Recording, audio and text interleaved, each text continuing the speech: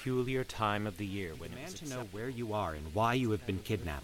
Well, the Bridge of Sighs. The guys who works here went psycho. That's why it's it's was being scared. It's all about.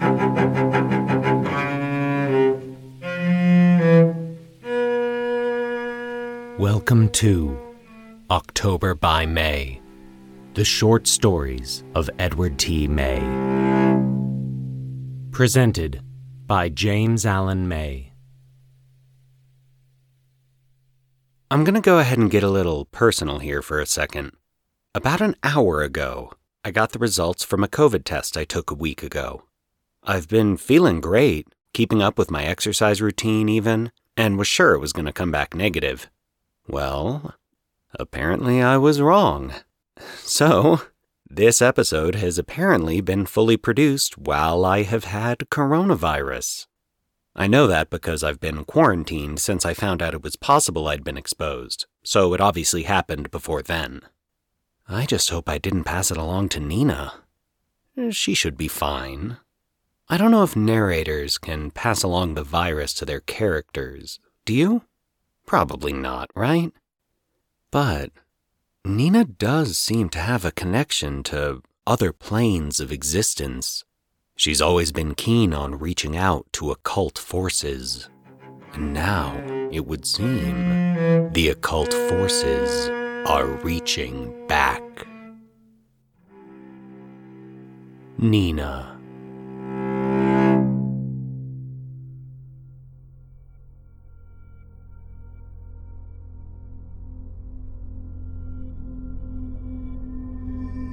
Nina is 27. Nina is attractive, but not in the way one usually thinks of women as being attractive. Nina has had friends, but she has no friends at present. Nina is distrustful. Nina is disturbed. When Nina was 24, her parents died.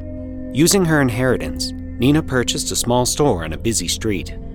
Nina stocks her store with such wares as books on witchcraft and special incense and pentagrams on chains and tarot cards and Ouija boards. Most of the people who purchase these items only do so because they want to feel naughty. They want to be able to tell their friends they've rubbed shoulders with the occult. They want to take a walk on the wild side.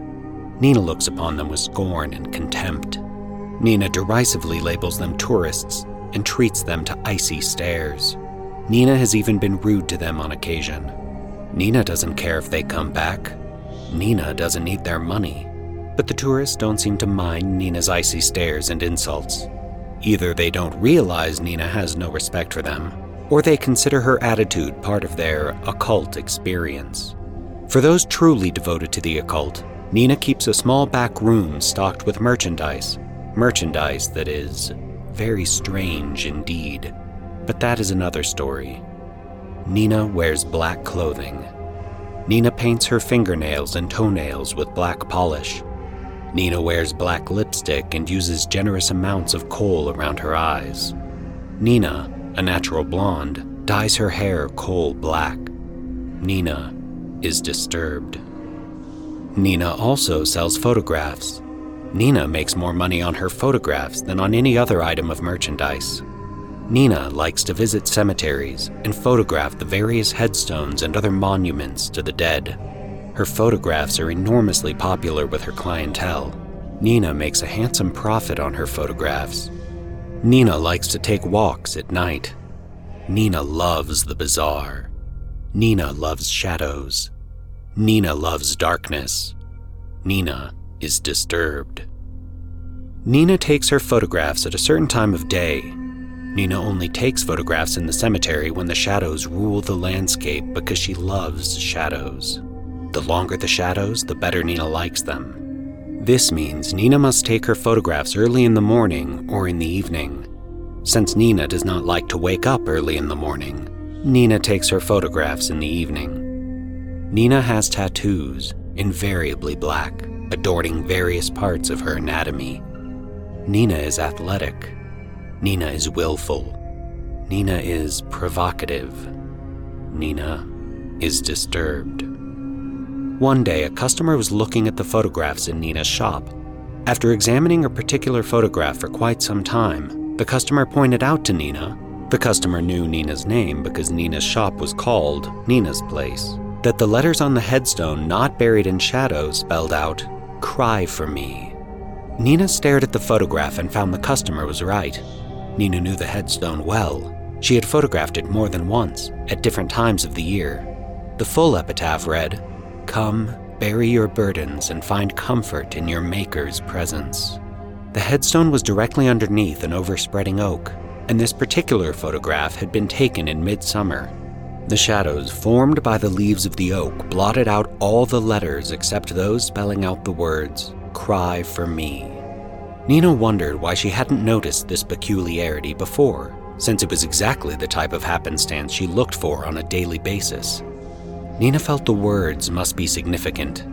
Nina believed the words formed by the shadows of the oak leaves were not a random event, but rather a message directly from the grave.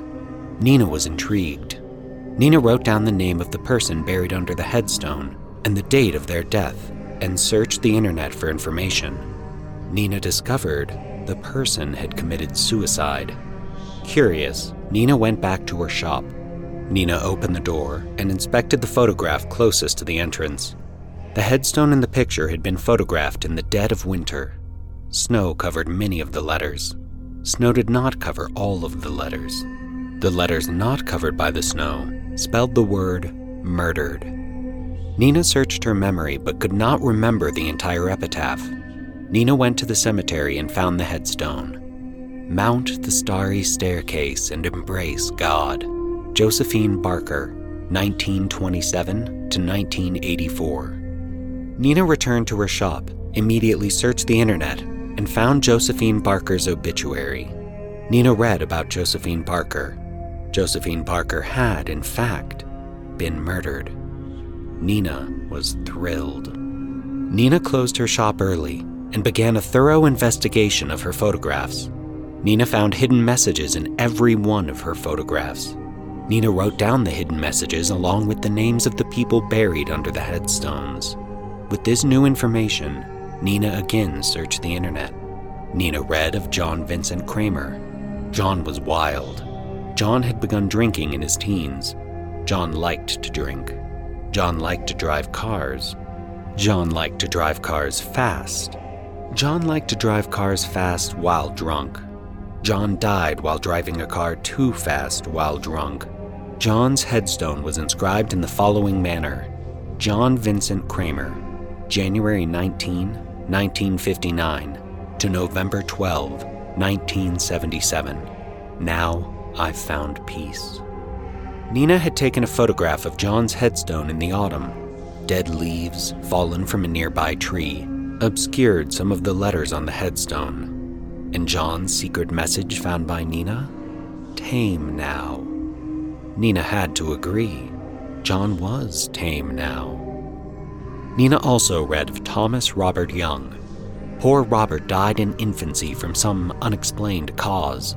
His parents provided these words of comfort: "Mourn him not, he dwells with angels." Thomas Robert Young, May 4, 1921 to July 2, 1922. The shadows formed by the boughs of a pine tree revealed to Nina the message from Thomas as too young. Nina learned about Andrew Blake Zimmerman. Andrew had been a fireman. Andrew had died on the job, fighting a fire. Man of faith, man of God, Andrew Blake Zimmerman, February 23, 1965 to March 14, 1981. Andrew was buried beneath a cherry tree.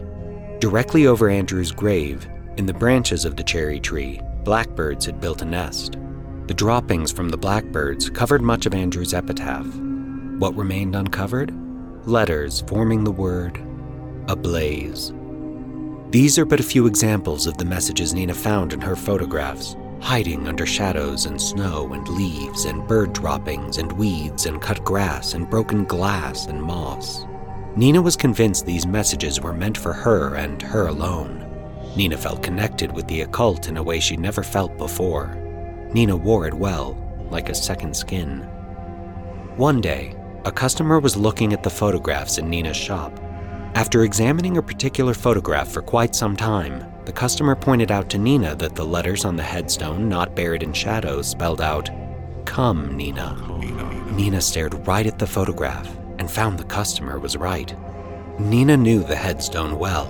She had photographed it more than once, at different times of the year. The headstone's full epitaph read, "Come, bury your burdens, and find comfort in your Maker's presence." The headstone was directly underneath an overspreading oak, and this particular photograph had been taken in midwinter. The shadows formed by the naked branches of the oak blotted out all the letters except the one spelling out the words, "Come, Nina." Nina was elated.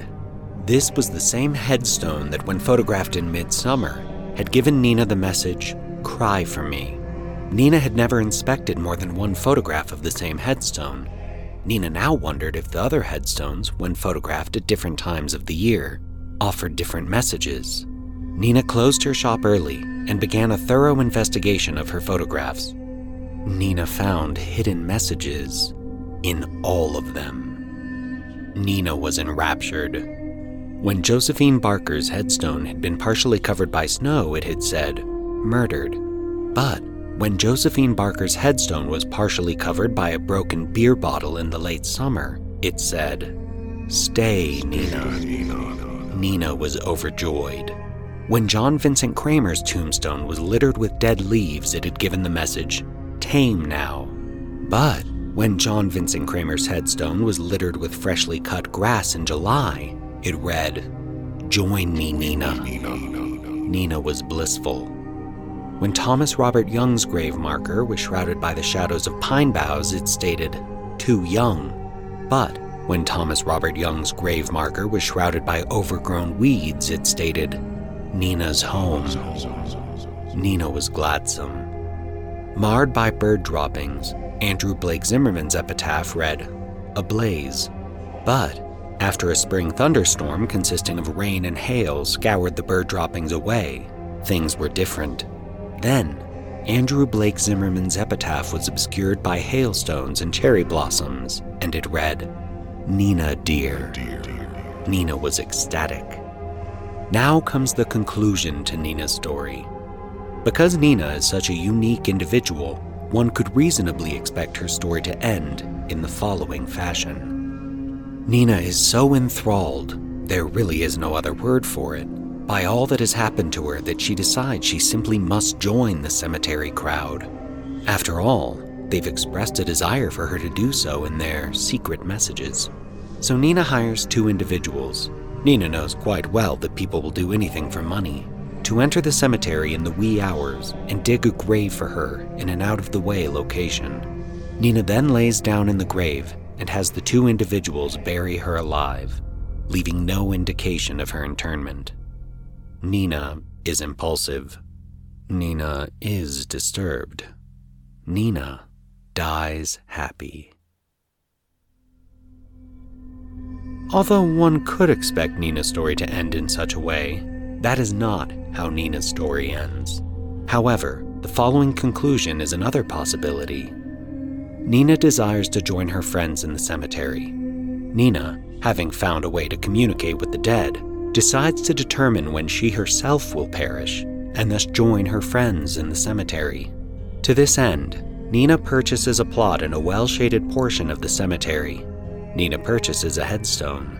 Nina has faith in the occult. Nina feels occult forces will prompt her to have an appropriate epitaph inscribed on her headstone, an epitaph that will reveal to her the day of her death. Nina is suitably inspired. Nina has the following epitaph inscribed on her headstone. Nina Sandra Hadley. I was just visiting. Now, I've gone home. October 31, 1979 to... Nina visits the cemetery in the evening when long shadows rule the landscape and takes a photograph of her headstone. Nina returns to her home and examines the photograph of her headstone. Nina is excited. Shadows obscure certain letters, leaving a message for Nina. Nina's Day, 1 NOV 7. Nina is overcome with joy. Nina is going home soon. Nina contacts the cemetery and has her headstone updated. Nina Sandra Hadley. I was just visiting. Now I've gone home. October 31, 1979 to November 1, 2007. The administrator of the cemetery finds it very odd that a young woman, still amongst the living, should have an exact date of death placed on her headstone. Fearing Nina may be contemplating suicide, the administrator contacts the authorities. Nina is questioned. Nina is resentful.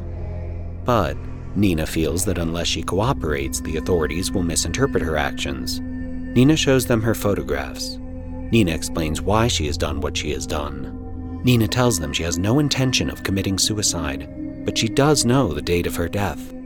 The authorities are unconvinced and decide it is in Nina's and the public's best interest to place Nina in an insane asylum. Nina should have been more cautious. Nina is impulsive. Nina is disturbed. Nina is not interred. Nina is incarcerated. But Nina does not end her days in an insane asylum, although she is disturbed. This is the real conclusion to Nina's story. Nina, being obsessed with the messages she has received from the dead, decides she is fated to join them. Nina sells her shop. Nina goes to the cemetery and fills out a job application. Nina is hired to work in the cemetery. Nina is disturbed. Nina is not suicidal. Nina is not dumb.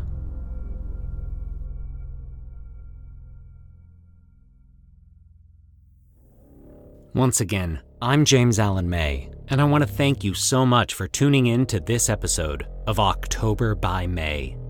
October by May is a bi-weekly podcast with new episodes every other Tuesday, so make sure you subscribe so you don't miss a single sojourn into October.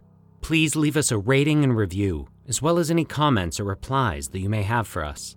Also visit us at octoberbymay.com for more info, as well as links to the books by Edward T. May. Nina by Edward T. May. Recitation and audio design by James Allen May. Theme by Hassan Nazari Rabati.